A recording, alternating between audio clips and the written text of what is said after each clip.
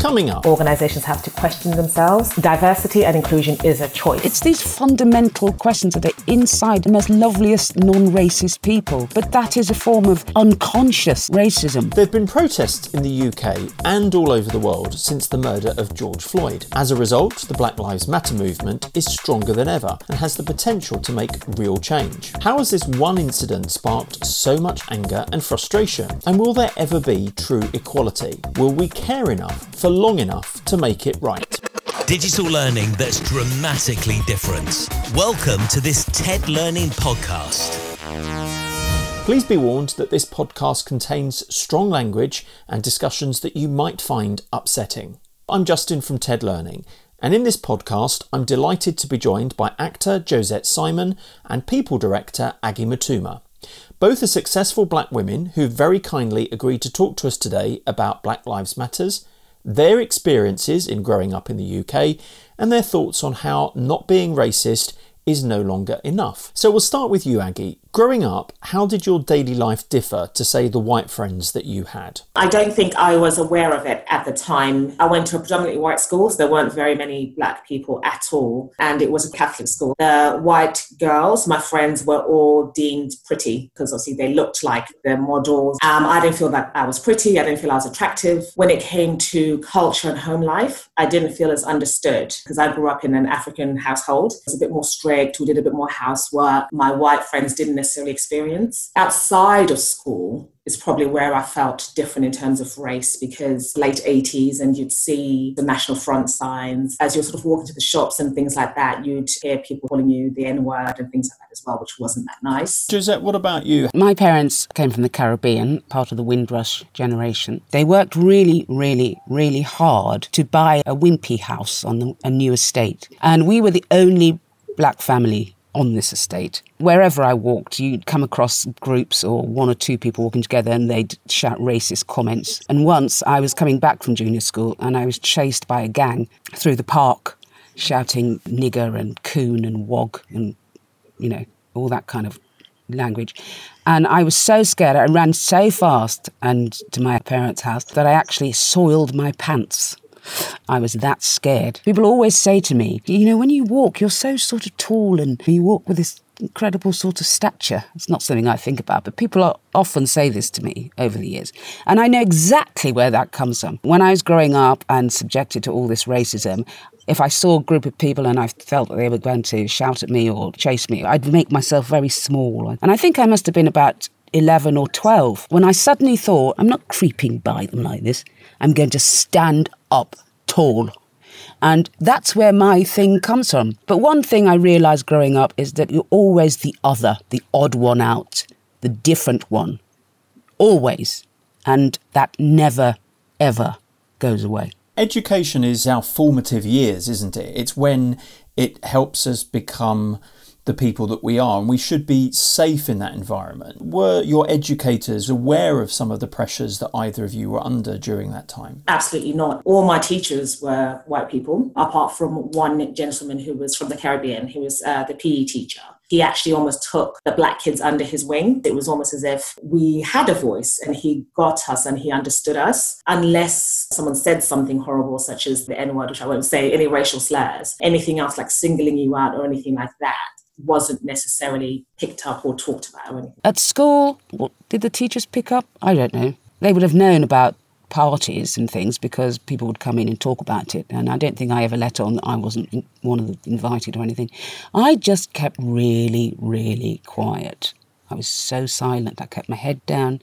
I worked really hard.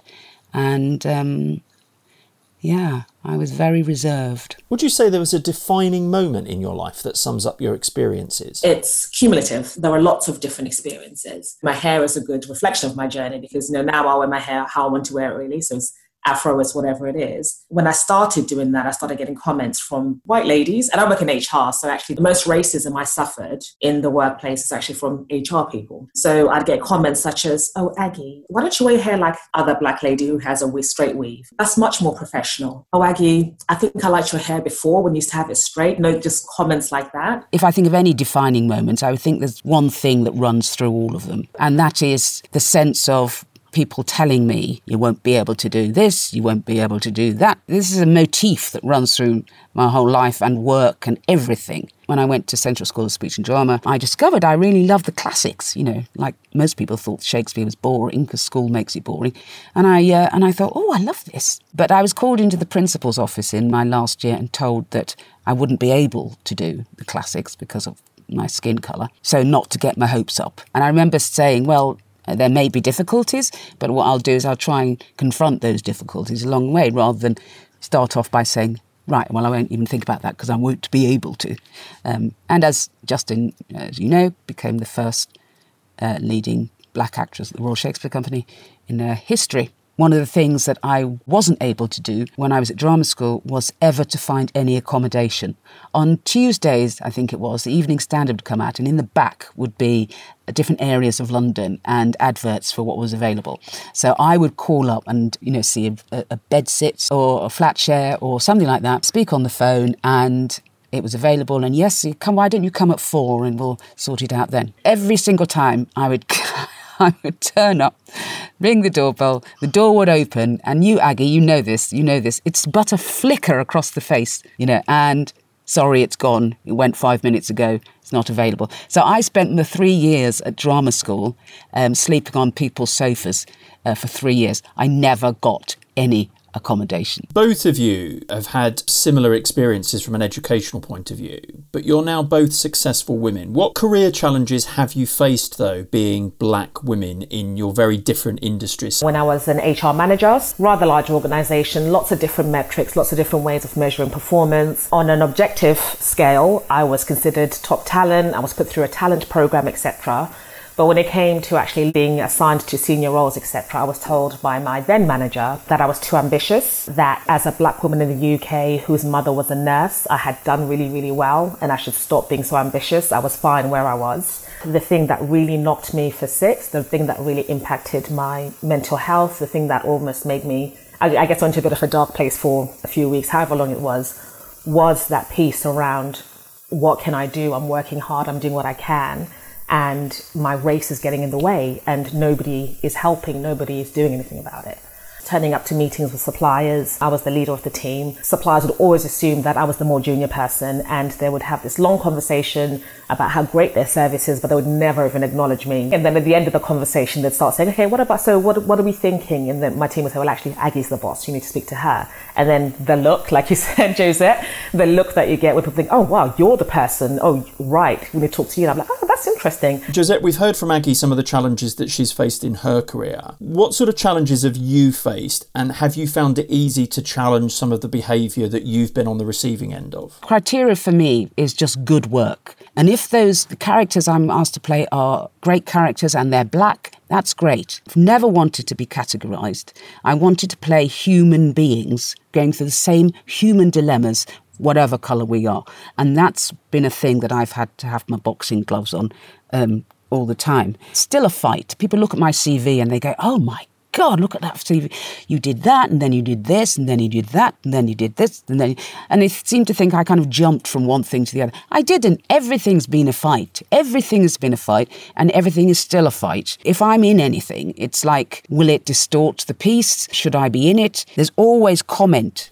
So Aggie, what positive experiences have you had where your colour just did not matter? In the HR world, it's the teams that are maybe smaller or the organisations that are smaller where I've actually felt like my colour and didn't matter at all. And I think it comes down to the confidence of the people around you. And if I look at the organisation I'm in now, I work in a very traditional business. Most of the leaders are white males, actually, apart from one who's a white female, but most of them are white males. They are sort of owner-operators. They've got big stakeholding, so they're very comfortable and secure in who they are and where they are. I don't feel that discrimination. I don't feel different because of my race. I would say the only place it doesn't matter is friends, loved one, charity work and the dog, because there's always something that makes you different. I don't say that it matters always in a negative way. There's always something. There's always something. You've both given very personal and vivid examples of racism that you've experienced in your childhood and in your careers. But Josette, you mentioned that some people will say, oh, I'm not a racist. I think, Aggie, you gave that example as well. It's often a defence, isn't it, for, well, I'm not racist, I've got black friends.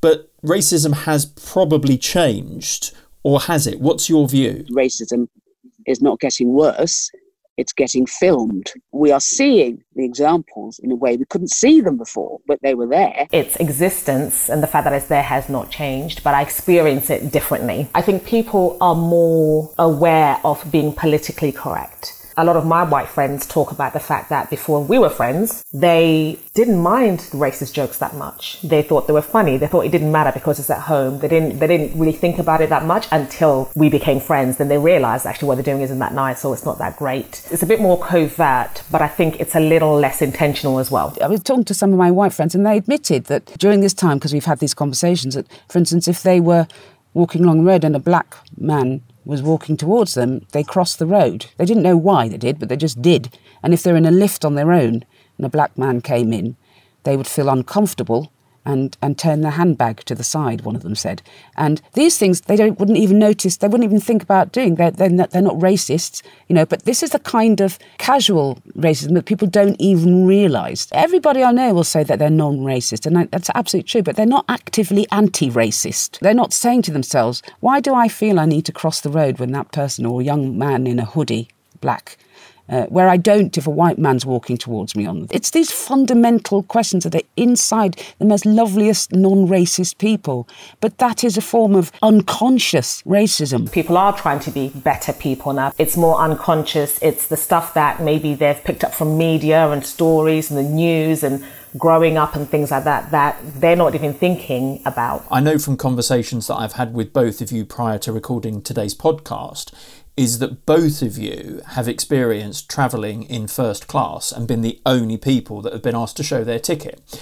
I've actually seen that take place 10 years ago myself and sat there in silence watching that person go through that experience. And actually the actively anti-racist bit is me standing up and saying something now. In order for us to get to a space where this doesn't happen, what would both of you like to see change to actually achieve equality? You have to go to the grassroots. You have to start at school. Children should be taught about how Britain became great, and that Britain became great by the enslavement of others. It's an uncomfortable truth that can only be taught and only make a difference if it's admitted to. Black history has to be taught, not just 1 month in October. Slavery, civil rights, got to start at school. And also every single person in a position to change things has got to realise that they can only do that by recognising and admitting that they're part of it. There's this perception, even when the George Floyd piece started, there's this perception that this is an American problem. I feel like if our police people had guns, we would have a very similar situation as well. The history of enslavement, we talk about the fact that Britain was at the forefront of ending slavery in 1807.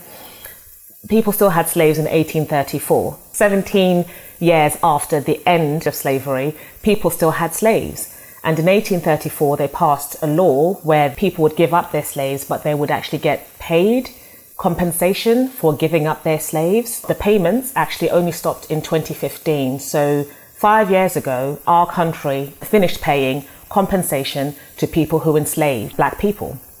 But the people they enslaved got nothing. I think also we need to change some of the language around racism.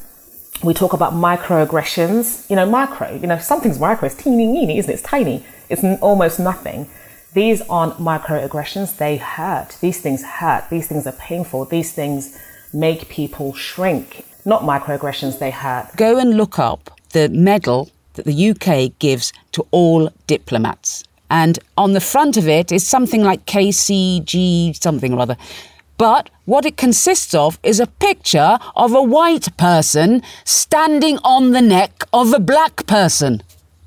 And no one has ever questioned this. 400 years has led to an ingrained belief, conscious or otherwise, that black people are inferior to white people. It's so ingrained in the DNA. To change is going to take fundamental listening and realising and asking yourself how complicit you are in this. Whether you shrink when a black man comes in the lift or in first class, or someone says, you do know this is first class, don't you? We talk about Korea, we talk about all these other countries keeping their people from information or hiding information from people. We're so great with our information. We're not that great. We keep a lot of stuff very beautifully hidden. I think it's about educating in schools, absolutely, but absolutely us. We don't know as much as we think we do about what our government does on our behalf. It's about finding a way that those people say, we are responsible for this. This kind of systemic racism is starting with us, me as a person in this position. Yeah. And that is a thing that's very, very difficult to get people to do. They don't want to face that uncomfortable truth, but that's the only way we can elicit change. So moving on to the raw subject now, what went through your mind when you first saw those pictures of George Floyd with a policeman with his knee on his neck? It was a week where other things had happened. So recently we'd had Aubrey just going for a jog, being shot down by a father and son, who it later transpired were active racists. Then we had the issue with Christian Cooper and Amy Cooper in Central Park. How does another human being do that to another human being? Yes, you think he's annoying and nosy for telling you to put your dog on a leash. Why would you call the police in such a horrible, panicky voice saying your life is in danger and then use the fact that it's an African-American male, probably having a very good understanding of what that might mean for this person? Then those images came out of what happened to George Floyd. And again, the callousness. This man kneeling on another man, not just an unarmed man, also incapacitated man, also in handcuffs, also on the floor, clearly not a danger to anyone. And he's kneeling on him with his hands in his pocket, looking around like he's just chilling. He might as well have been whistling. It's the depravity of it, I guess, which really, really struck me. And then he had his colleagues around who were doing nothing. And these are the people we're supposed to protect and serve. That is their motto. Speaking to my 10-year-old and my 14-year-old about this, and they're asking questions. I mean, how do you have a conversation with a 10-year-old about people hating her? And she's obviously done nothing wrong. She's just a child. She's a baby. It was really hard. And for a long time, I didn't really, other than answering my daughter's questions, I didn't really talk about it, even with family or anything. I just couldn't bring myself to talk about it. We had a Teams call similar to this, and we were talking, and someone talked about their challenges they faced that week. And I started talking about George Floyd and how that had been such a huge challenge for me. And I broke down in tears. It was really embarrassing, really awkward, but I think that was the start of my process in talking about it. I guess it was just trauma. I guess is probably the best way to, if I had to pick one word, it was just traumatic. He'd sorted his life out and he'd moved to Minneapolis to start a new, fresh life. If someone has committed a crime in the past, it doesn't mean that they can be squeezed to death with someone on their knee for 8 minutes and 46 seconds. So what if he had a petty criminal past? So what? Absolutely. That didn't give anyone the right to do that to him. When it came on, I wanted to look away. There was part of me that was thinking it was disrespectful to be looking at a man in his dying minutes. I forced myself to look at it, and I felt so sick. There was part of me that was thinking, how many more times has this got to happen? But what happened with George Floyd was the door to that room of all the many experiences growing up and work and challenges and now and all that flew open against my will, and I found it the most painful, viscerally painful experience. And then people in the public eye, black people, talked about their personal experiences, and people started to sort of listen in a way that they hadn't. There's an opportunity for us to speak and be heard in a way we haven't been heard before. Why do you think George Floyd's murder has led to such wide-ranging protests? People woke up to the fact that this has happened to a person. We've seen it happen, but the judicial system doesn't care enough to do something about it. Lots around social media, there was a white gentleman who sort of said, I now understand white privilege because I'm a white man and I paid with a bad check once. It's now a story I sometimes tell at Christmas with my friends, just sort of talk about, there was this one time when this happened to me. But a black man does the same thing. He ends up in this situation. So he then said, I now understand my white privilege. It's been a different kind of an eye-opening for white people. And not just this, but listening to all the personal stories from well-known people, from their friends, about their own personal experiences. And it's led to an opportunity for people to have their voices heard in a different way. I've spoken about things in my own life that I've never spoken about with friends before. And I wouldn't have done because it'd be like, they'd say, oh, how terrible. That's all. Yeah, but it wouldn't really have got through. But for some reason, this provided a different opportunity to do so. What changes would you both like to see taking place to finally achieve equality? For starters, I think people who have a voice, politicians, I'm talking about actors, I'm also talking about radio hosts. They need to be very careful in terms of how they use their voices and really, really think about what they're doing and what they're saying. Some talking radio stations. Why are people protesting when there's COVID? Why are people rioting? They're not helping themselves. It's not every single black person who is rioting. For starters, there's a group of people rioting. Try to put yourself in their shoes. For centuries and centuries and generations, there's this stuff that's happening. And we know, if you look at child psychology, and we are just evolved children, when children throw tantrums, it's because there's stuff that's happening that they don't understand, that they have no control over, so they act in a way which is not exactly natural to them. There's this horrible pain that we feel we can do nothing about, that we feel we have no power over, and a small minority of us choose to express it in that way, which isn't great. I'm not suggesting it's good, but don't come on the radio and influence people and say stupid things like they are not helping themselves. Those guys doing what they're doing doesn't mean that racism is okay. It does not mean it's okay. It's wrong, full stop. And also, when you consider COVID and people actually protesting and marching, what could be so painful and hurtful that you would risk catching something like that to go and protest? That's how deeply people feel it. All of this stuff is about questioning yourself. If you're white, as I say, systemic racism can't change unless you recognise you're part of it. What can employers do?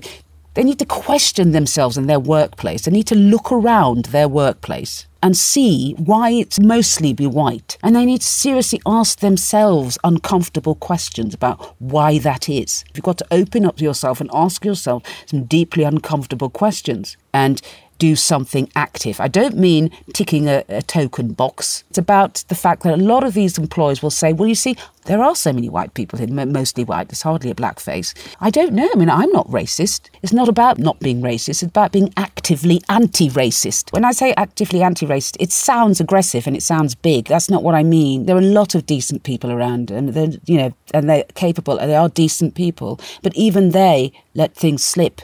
And when you say that, I'm not meaning that people should be frightened and think they've got to do some massive, great gesture. Or it can be tiny. Add your voice to a petition. Speak out. Or as Justin said, if he sees people like Aggie and myself on a train in first class and we're the only people who gets asked to show their ticket, somebody should say, well, I don't think that's right. You've got to be actively anti-racist. And that's what all these employers have to do. There's a level which is just being a decent human being. I would just say that. So I think if you see a person fall over in the street, it's a decent thing to try help them up.